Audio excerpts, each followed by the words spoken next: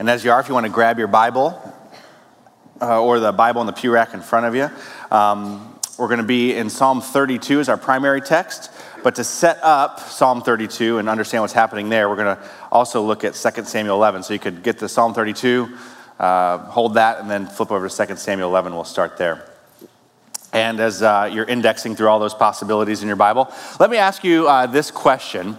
How many of you in the room, in learning how to type properly using the home keys, had to first unlearn what I'll call the two-finger hunt and peck method in order to learn the home key method? How many had to unlearn hunting and pecking with two index fingers? Yeah, I did too. I think they're doing better with kids now, starting them much earlier, but I had enough time with my two-finger hunt and peck method to get pretty proficient and pretty quick with my two fingers that in having to be taught to use the home keys with all 10 of my fingers, I actually felt like I was about 10 times slower when I started out doing that than I was actually with my two fingers. But if you're like me, you stuck out the lessons and you kept doing the silly little games and learning the home keys because you knew this truth. And you might not have heard this truth, but this was a quote that was used in a typing context that I was in. I think it has a lot deeper meaning than that, which we're going to use in our scenario today.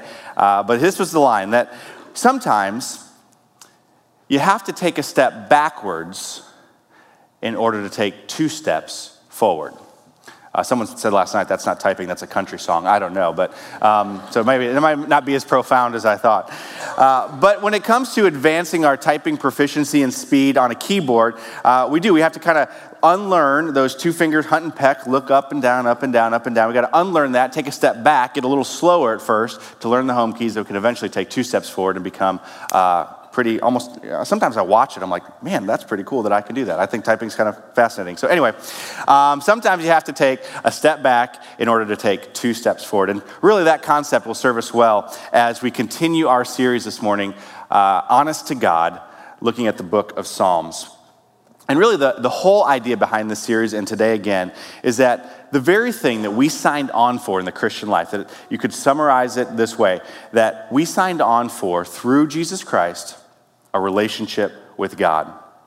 And as great as it is that we now have a relationship with God, not just someday in heaven, but also right here on earth in real time that's leading us and having a relationship with God, one of the things that we've recognized is that far too often we assume that we know what that looks like.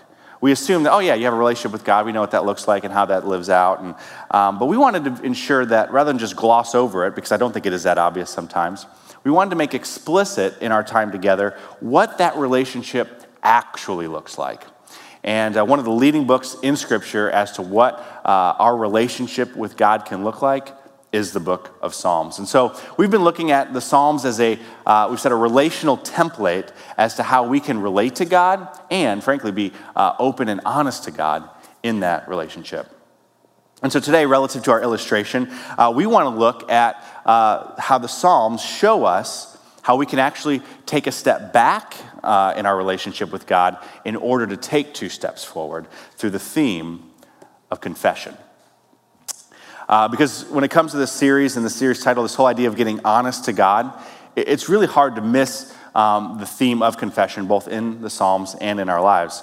In fact, just that very phrase, getting honest with someone, whether God or anyone else in life, kind of brings with it that idea of confessing. That if I'm going to get honest with you, I'm going to kind of confess and be open and honest with you. And so, more specifically today, we want to look at confession as it relates to confessing sin with God. Because again, we want to be open and honest with him in that way. But I would suspect, for me, I know, and probably for many of you, that when it comes to growing in our relationship with God, when it comes to taking steps forward in our devotion to Jesus Christ, if you're like me, you're probably always searching out ways you could take steps forward. For me, I'm always looking at ways I can maybe take steps forward through more prayer, through more Bible study, or through less sin and more right living. And then as a church, we say we want to take steps forward in our devotion to Jesus Christ through growing together and serving alongside one another, serving together.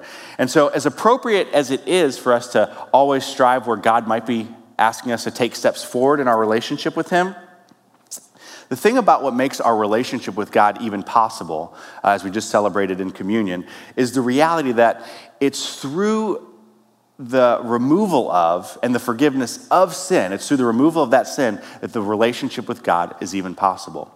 And so if there is in function in the living of our lives, if there's sin actively in our lives, really that serves as a roadblock that stops us from the ability to move forward in our relationship with God. And so when it comes to confession is really that opportunity in the Christian life to, rather than just plow forward, to take a step backwards, to recognize the sin in our lives, confess that to God, that we might remove that barrier to continue to grow and move forward in our relationship with God. And so our relational template for how we can learn and grow in confession is going to be Psalm 32. But again, we're going to set the stage for that. It's a prayer of King David. He's confessing in that psalm, but we're going to see what it is exactly he's confessing about. So we're going to get the story behind the story in 2 Samuel 11. And so I invite you to read that with me. The story of King David, 2 Samuel 11, starting in verse 1. This is later on in David's life, and it says that in the spring, at the time when kings typically go off to war, David instead sent Joab out with the king's men and the whole Israelite army. They destroyed the Ammonites and besieged Rabbah, but David remained chillaxing back at home in Jerusalem. Now, I obviously added that word, but it's actually a pretty good interpretation of what's actually happening here, that David is back home kind of kicking back. And verse 2, in his spare time, one evening David got up from his bed and walked around on the roof of his palace, when from the roof he saw a woman bathing. The woman was very beautiful, and David sent someone to find out about her. The man returned and said, "She is Bathsheba, the daughter of Eliam and the wife of Uriah the Hittite." Then David sent messengers to get her. She came to him, and he slept with her. Okay. Clearly, not good. But things go from bad to worse for David as Bathsheba turns up pregnant. And then from there, things go from worse to worser for David. In an effort to cover it up, he calls her husband Uriah home from the battle, from war, candidly to spend some long overdue time with his wife in an effort to cover this situation up. But in honor, Uriah responds to David that he will not indulge this opportunity. He says to David in verse 11, Uriah says, "The ark and Israel and Judah, they're all staying in tents, and my commander Joab and my Lord's men are all camped out in the open country. How could I go to my house and eat and drink and make love to my wife? As surely as you live, I will not do such a thing." And so because of Uriah's honor, David's first cover-up plan does not work. And so from there, we could say that David's sin goes from the worst to the worstest. I mean, things are so bad that we have to throw out the rules of English grammar and syntax just to describe how bad David's sin is getting, as it reaches a whole new level of worstest as he sends a letter to Uriah's commanding officer, Joab, stating this, verse 15, if you can jump your eyes down there. He says, "Put Uriah in front where the fighting is fiercest. Then withdraw from him so he will be struck down and die." Well, this is usually the point where the minister will start to unpack what's happening and kind of explain in modern time what's really going on in the story. But honestly, there's not a whole lot of unpacking needed here. I mean, there's no historical context that I'm going to be able to suggest to you that it was in some way more culturally and socially acceptable back then to steal another man's wife and then have him killed, frankly, than it would be today. Equally uncool in both cultures in both time frames. And so David's sin is pretty bad. It's pretty obvious. And really the implications of that sin as on earth kind of stuff is as bad as it gets. And so as we look at the magnitude of David's sin here, one of the things I want to kind of move out of David's story and maybe step into your story, something you may have heard ministers say before, and so I'll remind you of it or maybe say it to you for the first time, that when it comes to this whole idea of being able to confess our sin and seek forgiveness with God, some of you, even though you've maybe heard it cognitively, still functionally stay trapped in a state where it says, you know what, but my sin, it's just too bad, it's just too shameful, I cannot confess it, I really don't believe God will forgive it. Well, as we move through this story, David is a poster child, really, for how much God loves you and still longs to forgive you. And so hang with David and hang with us this morning in that. Because frankly, what's even more ironic about David is that what the scriptures reveal is that the same David who his sin frankly makes Jerry Springer look like rated G or something, is the same David in the Bible that it says this about him. It says that he was chosen to be king over all Israel because, quote, from God, he is a man after God's own heart. We see a couple of references to where it says that. And for those of us familiar with that, or maybe just hearing it, we scratch our heads and think, how could this David with such horrid sin also be the same guy in the Bible the one guy who it says that this was the guy after God's own heart?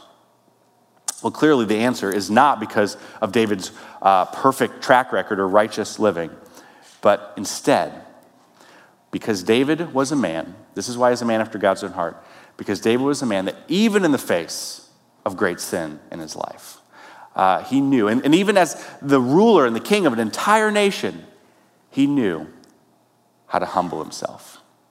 He knew how to humble himself before the Lord, to bow down in surrender and confession.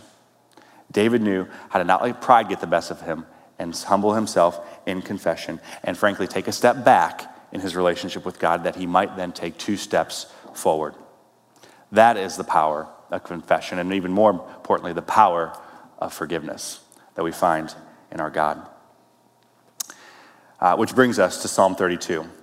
And this is where we read David's recounting of that story we just read, of his unconfessed sin, of being stuck with that, his then confession, and then from there, the gift of forgiveness. And so we're going to read Psalm 32, David's confession here in its entirety. And so follow with me as David prays and says to us, "Blessed is the one whose transgressions are forgiven, whose sins are covered. Blessed is the one whose sin the Lord does not count against him, and in whose spirit there is no deceit. When I kept silent, my bones wasted away through my groaning all day long. For day and night your hand was heavy upon me, and my strength was sapped as in the heat of summer. But then I acknowledged my sin to you and did not cover up my iniquity. I said, I will confess my transgressions to the Lord, and you forgave the guilt of my sin. Therefore, let all the faithful pray to you while you may be found. Surely the rising of the mighty waters will not reach them. You are my hiding place. You will protect me from trouble and surround me with songs of deliverance. I will instruct you and teach you in the way you should go. I will counsel you with my loving eye on you. Do not be like the horse or mule, which have no understanding but must be controlled by a bit and bridle, or they will not come to you. Many are the woes of the wicked, but the Lord's unfailing love surrounds the one who trusts in him. Rejoice in the Lord and be glad, you righteous. Sing, all you who are upright in heart." Excuse me. Okay, so as we read this psalm, we see right at the beginning, right out of the gate, verses 1 and 2, really it's kind of the spoiler alert that David's going to start this whole psalm really where the whole thing ends, and that is in the place of blessing. Blessed or blessed, he says. And really that's a word that we do hear a lot at church, kind of blessed, or just in public, bless you and bless. But what blessing really means, literally, is that the favor of God rests upon you. That's what blessed literally means. And so David is saying blessed or blessed, the favor of God rests upon the one whose transgressions are forgiven. The favor of God rests upon the one whose sins are covered. The favor of God rests upon the one whose sin the Lord does not count against him. And so far, we like this psalm. We like this relational template, this psalm of confession, because we like how the story ends and the way it's starting out. And that is this idea that we can be blessed, that we can have the favor of God resting upon us. However, being honest with you as we get honest with God, many of you here this morning are not living blessed. You're not living with the favor of God resting upon you. And the reason that many of you are struggling with that is either A, you are not actually convinced first of the sin problem that's in your life, or B, you're stuck in the sin problem and you're not convinced of the implications of forgiveness and grace. And so I'll explain that a little more. First, those of us who are in A, some of us get trapped into living as if really there is no sin in our lives, that for the most part, we're generally good. And really that comes from the makeup of our society. We live in a culture that lives kind of in a relativity to one another type comparison, that as long as, frankly, we don't do really bad things that we see, like, for example, David did, that's really bad stuff. If we don't go there, then we kind of see ourselves as, well, generally good. And while that might be true relative to other people's badness, other people's goodness or badness, frankly, are not the standard to which we are measured against. God is. God is our standard as to what righteous and what sin is in our lives. And frankly, as BJ said in our time for communion, God is perfect, but we, Romans 3:23, all have sinned, and all sin and fall short in the perfection and the glory of God. And so in the end, or I should say in the beginning, because of Adam and Eve's original sin that we've inherited, we are not then generally good, but we actually are generally sinful. 1 John 1:8 says that if we claim to be without sin, that if we live our lives as if we have no sin in it, then we deceive ourselves, and then the truth is not in us. And so for many of you today, not necessarily intentionally, but just kind of haphazardly, have been deceived, that you live your life as if really there is no sin problem or anything to be concerned about. And so really this whole sermon is a leap for you to listen to, because you're not really interested in a remedy of confession and forgiveness if you haven't been first convinced of the diagnosis, you could say, of the sin that's in your life, of the truth of Romans 3:23, that we all are sinful. And so the question we must first start with is, do you even recognize that there is sin and that there is sin in your life? Yet for others, B, you are not living blessed. You are not living with the favor of God resting upon you, really because of the opposite problem, because you're not convinced of the remedy of grace. That rather than not being convinced of the sin in your life of Romans 3:23, you're actually instead trapped there, that you can't get past the sin that we have in our life. And you're kind of stuck in an incompleteness of Romans 3:23, that you think that's where the scripture ends. But I would encourage you to read on. As verse 24 goes on, yes, we all fall short of the glory of God because of our sin, but all are justified freely by his grace through the redemption that came by Jesus Christ. 1 John goes on as well. Yes, we all have sin in our lives, but if we confess our sins, he is faithful and just and will forgive us our sins.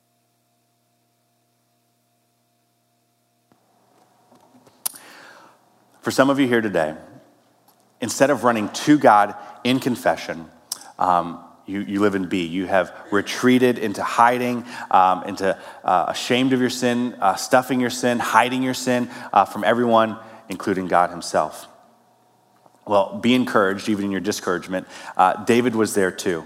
Verse 3, he says, in that same experience, he says, when I kept silent, when I kept it inside, he said, my bones wasted away through my groaning all day long. For day and night your hand was heavy upon me, and my strength was sapped as in the heat of summer. And for those of you who have sin hidden and stuffed inside, you know this is true. You know how much energy it functionally takes for you to keep it inside, for you to stuff it, for you to hide it. As if David said, sapped is in the heat of summer. It actually, as it takes you from the inside out, takes your physical energy as well. And so you're stuck there rather than the blessing, rather than having the goodness of God rest upon you. You have the sense that God's hand is heavy upon you. But thankfully, the psalm doesn't end there. The sermon doesn't end here. He goes on, right then and there for David, right here and now for you today. We see how, frankly, the spoiler alert, how the whole psalm began and will end, that blessed are those who are forgiven. That to close the gap between God's heavy hand, to close the gap between where we are as sinful to where we want to be, and that is blessed and forgiven and the favor of God resting upon us. Verse 5, David reminds us, or David tells us, then I acknowledged my sin. I acknowledged my sin to you and did not cover up my iniquity any longer. I said, I will confess. I will confess my transgressions to the Lord, and you forgave the guilt of my sin. And so, yes, some of you here today need to A, humble yourself and acknowledge the weight of sin that is in your life.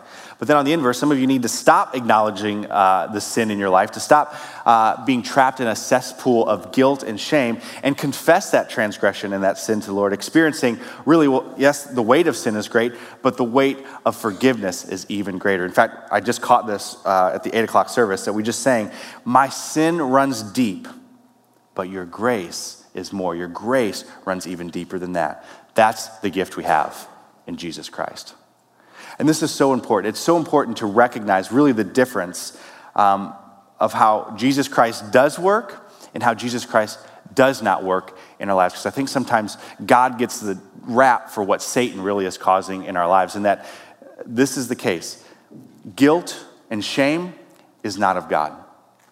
Guilt and shame is a bondage, it's a trap, it's a dead end that's not of God, that frankly keeping you down in it is one of Satan's greatest tactics, is one of his greatest attacks in your life. However, conviction on the other hand is not a dead end. Conviction is a gateway, it's a pathway that leads to confession, which then leads to God's forgiveness and the freedom and blessing, the blessing of God's favor resting upon you. And so make no mistake, there is sin in your life. But the challenge is that rather than run from God in the dead end of guilt and shame, you want to run to God in repentance and in response to conviction. Hebrews 4:16 says we can approach God with this confidence. It says we can approach the throne of grace with confidence. We can go to God with confidence in confession so that you may receive mercy, receive grace, and have help in your time of need. You see, that is what confession is all about. We get this idea that this topic of confession is not one we want to come to. It's maybe this old idea of kind of a large two-person telephone booth where we have to go and unload all our, that's something not to look forward. But confession is not a burden. It's a blessing. It's a gift. It's a gift that we can come to God in confession, getting honest to God, knowing that on the other side of that confession is forgiveness and blessing, God's favor resting upon us. And so, recognizing this is true, David goes further in helping us to get practical with how this actually looks, how it actually looks to relate to God, to get honest to God through confession. He encourages us in verse 6. He says, therefore, and anytime you see that word therefore in Scripture, basically it says, based on everything that we just looked at, David's saying, therefore, based on sin and confession and forgiveness, therefore, let all the faithful pray to you while you may be found. And so David is encouraging us to take what we've learned, take what we're learning, and to put it into practice. Put it into practice through prayer, that we can take our sin to God in confession, honest to God, and receive the gift of forgiveness. And so I want to step you through really what we could call 4 stages of confession, or just as easily call 4 stages of forgiveness, as you do this more and more relating to God, getting honest to God in your prayer life. And so the first one is this. The first step is to acknowledge sin. Acknowledge specific sin in your life. Yes, we recognize Romans 3:23, we're all sinful and fall short of the glory of God, but that's kind of a generic truth, not that it's not a true truth, but we got to go one layer deeper and say, okay, what does that mean specifically? How does that look specifically in my life? How have I specifically fallen short of the glory of God, and where am I struggling? And so these kind of sins consist of sins of what they call commission, sins that are committed, things that we do that we shouldn't do. Galatians 5 says these types of sins are obvious. They're things like sexual immorality, impurity, idolatry, hatred, fits of rage, envy, drunkenness, and the like. And so those are the things that we do that we don't want to do, that we shouldn't do, that we end up doing. But we also acknowledge that there are sins of omission in our lives, things that we omit to do, that God's called us to do, that we failed to do. And the Apostle Paul says that for I do not do the good I want to do. It's the things I'm omitting to do that I know that I want to do. And so Galatians 5, after rifling off these sins of commission, goes in to talk about how instead of this way of life, we want to live by the fruit of the Spirit. Many of you have heard of that. We want to live led by God's Holy Spirit. And he says this way of life is described a certain way, but when we fail to live by the fruit of the Spirit, we want to confess that and acknowledge that as well. So we want to acknowledge sins of omission when we fail to express love, joy, peace in our lives. We want to acknowledge when we fail to express patience, kindness, or goodness. We want to acknowledge when we fail to express faithfulness, gentleness, or self-control. And so as you look at those lists of commission and omission, it doesn't take long to see that we are indeed all sinful, that I could check off many of those on both sides of that screen in my own life, and I imagine you could too. And so that's pretty clear how that happens. But we don't want to just stay there. We want to move on from that. And the second thing, once we've acknowledged the sin in our lives, the specific things we're struggling with, the second step is to, from there, express sorrow to God. Not just acknowledge it, but express genuine sorrow to God. And I think when it comes to, at least for me in my life, when it comes to this idea of continually cleansing myself before God in confession, it's the step that the longer you do it, the harder it gets over time. That you start to even doubt if it's really kind of sticking because you've done it so many times. It starts to feel, maybe what's the point? Like, is it really sticking? And to kind of illustrate this, if you've ever seen children wash their own hands, you know that left to their own devices, if you don't help them along, it's basically pointless. It's a total waste of time and effort. And that, personally for me, I wash my hands a lot because I have children. And I wash my hands before children, but now because I have children, I really wash my hands. I'm not a germaphobe. I don't want you to think that. It's just, I'm terrified of germs. So I wash my hands obsessively, and I make sure our kids are washing their hands obsessively. But again, in the end, if I think I'm dodging germs in any way, I'm only kidding myself because I have kids in school. And so collectively, we know that the word children and children in school, really that's synonymous with the word contagion, that they really are in those places just little petri dishes of virus and disease and sickness and bacteria crawling around. And so even though I obsess over washing my hands, in the end, it's pointless because kids don't do it right. And I came face to face with this and just like I didn't know what to do. I was on a field trip recently as boys were lining up to wash their hands, to where you pretty much watch, when left to their own devices, they start by turning on the faucet with their well-traveled little fingers that each harbor a multitude of mysteries. And from there, run their hands for a grand total of a half second under icy water, which just serve as a refreshing drink for the little bacteria that live and play on their fingers. Then from there, they turn off the faucet with those same little fingers that, just in case, maybe some of those busy bacteria hopped onto the faucet for a rest stop, they can hop right back on their tiny little finger chariots to come and fulfill their manifest destiny of getting me sick. And so we wonder, what's the point? And in the same way, when it comes to our confession to God and expressing genuine sorrow, we say genuine yet again, we start to do it so often maybe that we start to doubt, is God going to yet again accept my confession, my sorrow? In fact, maybe you even begin to doubt yourself of how sorry you truly are because of the fact that you messed up yet again. And we think, what's the point? Regular confession is about as pointless as children washing their own hands. But again, remember, that's exactly what the enemy wants you to believe. He wants you to get stuck, trapped, find a wall between the gift of forgiveness and a wall that says you're not going to get forgiven anymore. There is no more. In fact, it's important to recognize that it's not, we've got a lot of life left to live, God willing, in this room. And with that, probably a lot more confession ahead of us. And know this, that it's not the repetitiveness or the frequency of confession that in time makes it meaningless. In fact, Jesus himself said to Peter, Peter's asking how many times we should forgive. And Jesus says to him, not just 7 times, but 70 times 7, meaning kind of this infinite idea that we should be people of forgiveness because of the infinite ongoing forgiveness that God continually bestows upon us should we come to him in confession seeking forgiveness. And so it's not the repeated frequency or the repetition really of anything that makes something meaningless. Truly, it's really just doing something meaninglessly that in the end makes it meaningless. And so go to the throne of God's grace with confidence that you can deliver a heartfelt, meaningful sorrow every time, and that God will indeed forgive you. Then thirdly, upon acknowledging sin and expressing sorrow to God, repent. And repent is a word that literally means to turn around.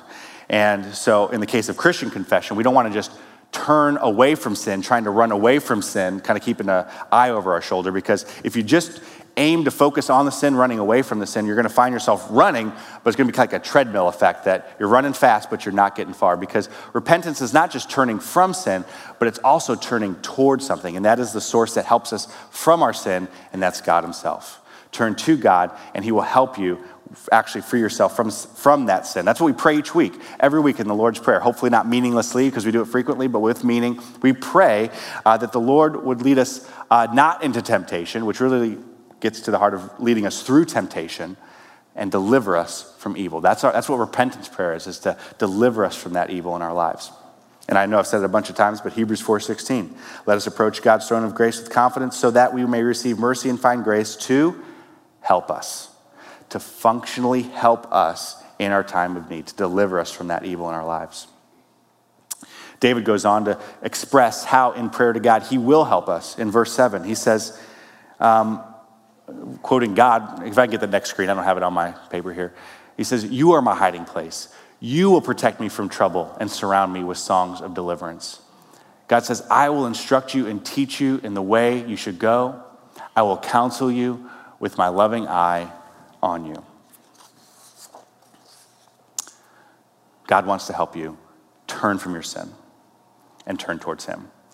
And one of the ways, getting very practical, that God does help us and instruct us and counsel us in the way that we should go is actually what psychologists now call replacement habits. You might be familiar with this term, that when it comes to bad habits that we face in our lives or in our setting, maybe sinful habits, that rather than just try to stop cold turkey that sinful habit in our lives, that we would be better to redirect, that you can't necessarily cancel out urges and impulses that we have in our life, but how could you redirect that impulse towards something positive? Philippians 4 talks about this, talks about to think on things that whatever is true, whatever is noble, whatever is right, whatever is pure, whatever is lovely, whatever is admirable, to think on these things and put them into practice. And when it comes to this idea of replacement habits in psychology and what the scriptures say, I love how, frankly, just how often science and the social sciences really aren't in conflict with the truth of God's word, that really in the world around us, we are exposed to what theologians call God's general revelation, that we can see the truth as it exposes itself in the world that God created. And so really we're just learning more and more of how God's world is created.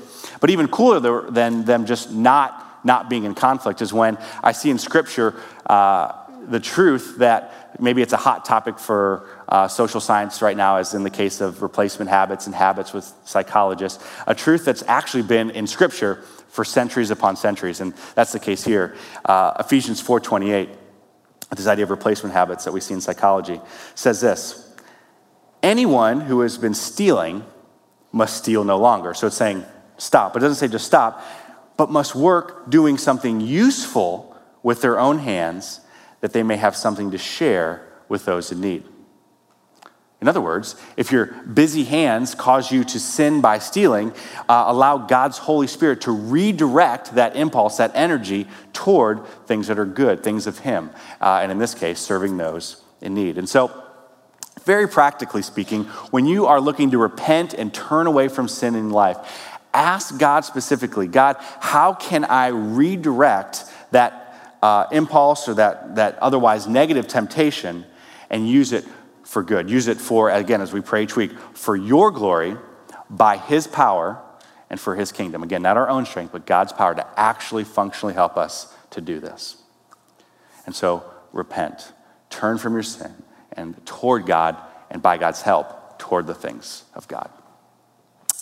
And then lastly, upon acknowledging your sin, upon expressing sorrow to God, and then by God's work within you, helping you to turn from that sin toward the things of him, lastly, and sometimes we skip this one, celebrate. Celebrate. Celebrate the fact that confession and forgiveness has a period at the end of it. That verse 11 concludes our time, concludes our psalm. It says, rejoice in the Lord and be glad. You righteous, sing. You who are upright in heart.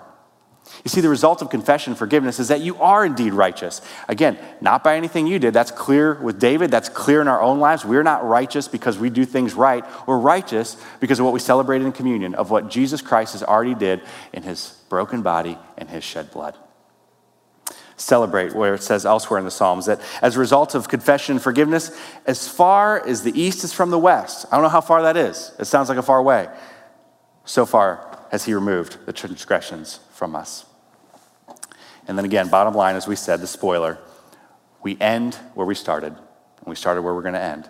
Blessed is the one whose transgressions are forgiven, whose sins are covered. And so that is the gift. Not the burden, but the gift of confession, being honest to God in that, and thus, even more importantly, forgiveness and grace and God's favor resting upon us.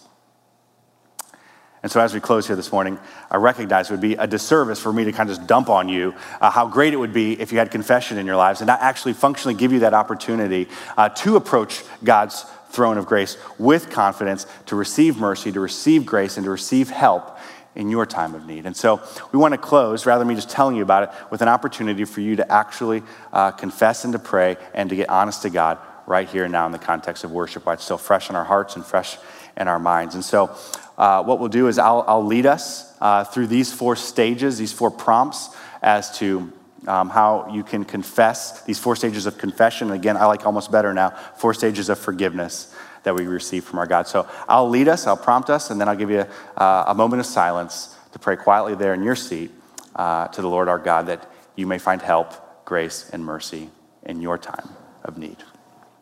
And so I invite you to pray with me.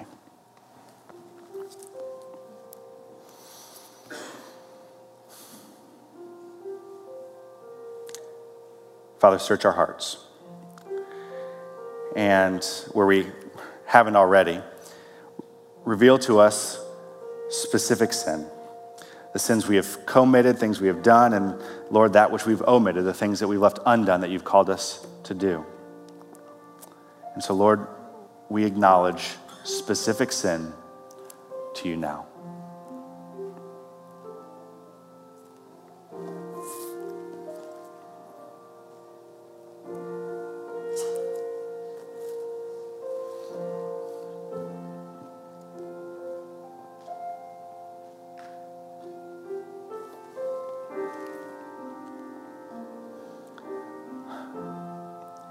And Lord, with that acknowledgement, we don't want to hold it in our hands. We want to take advantage of the gift that you promised we have. We want to hand that over. We want to surrender that to you. And so we say sorry. We express our sorrow to you for that sin, and we hand it over to you now.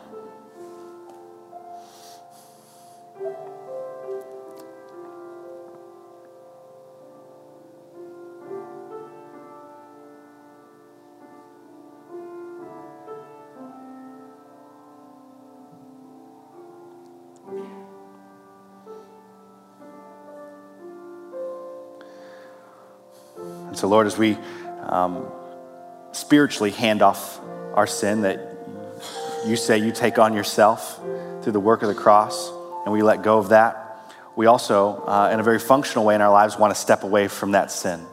We want to repent. We want to turn from that sin. We want to be moved through temptation, delivered from evil. And so, God, we ask your help right now through prayer to turn away from that sin and towards you and to the things of you. Lord, hear our prayer. Lord, hear our cry for help.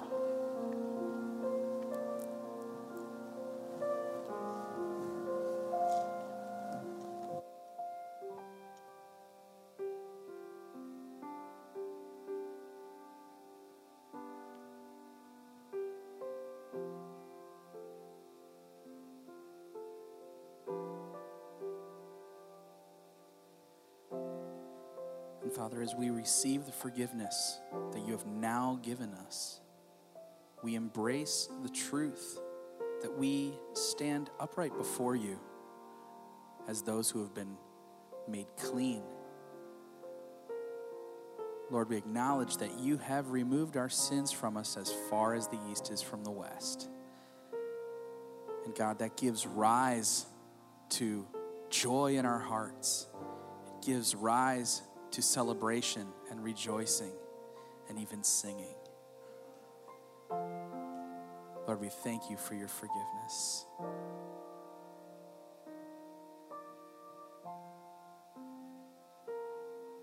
Let's all stand together.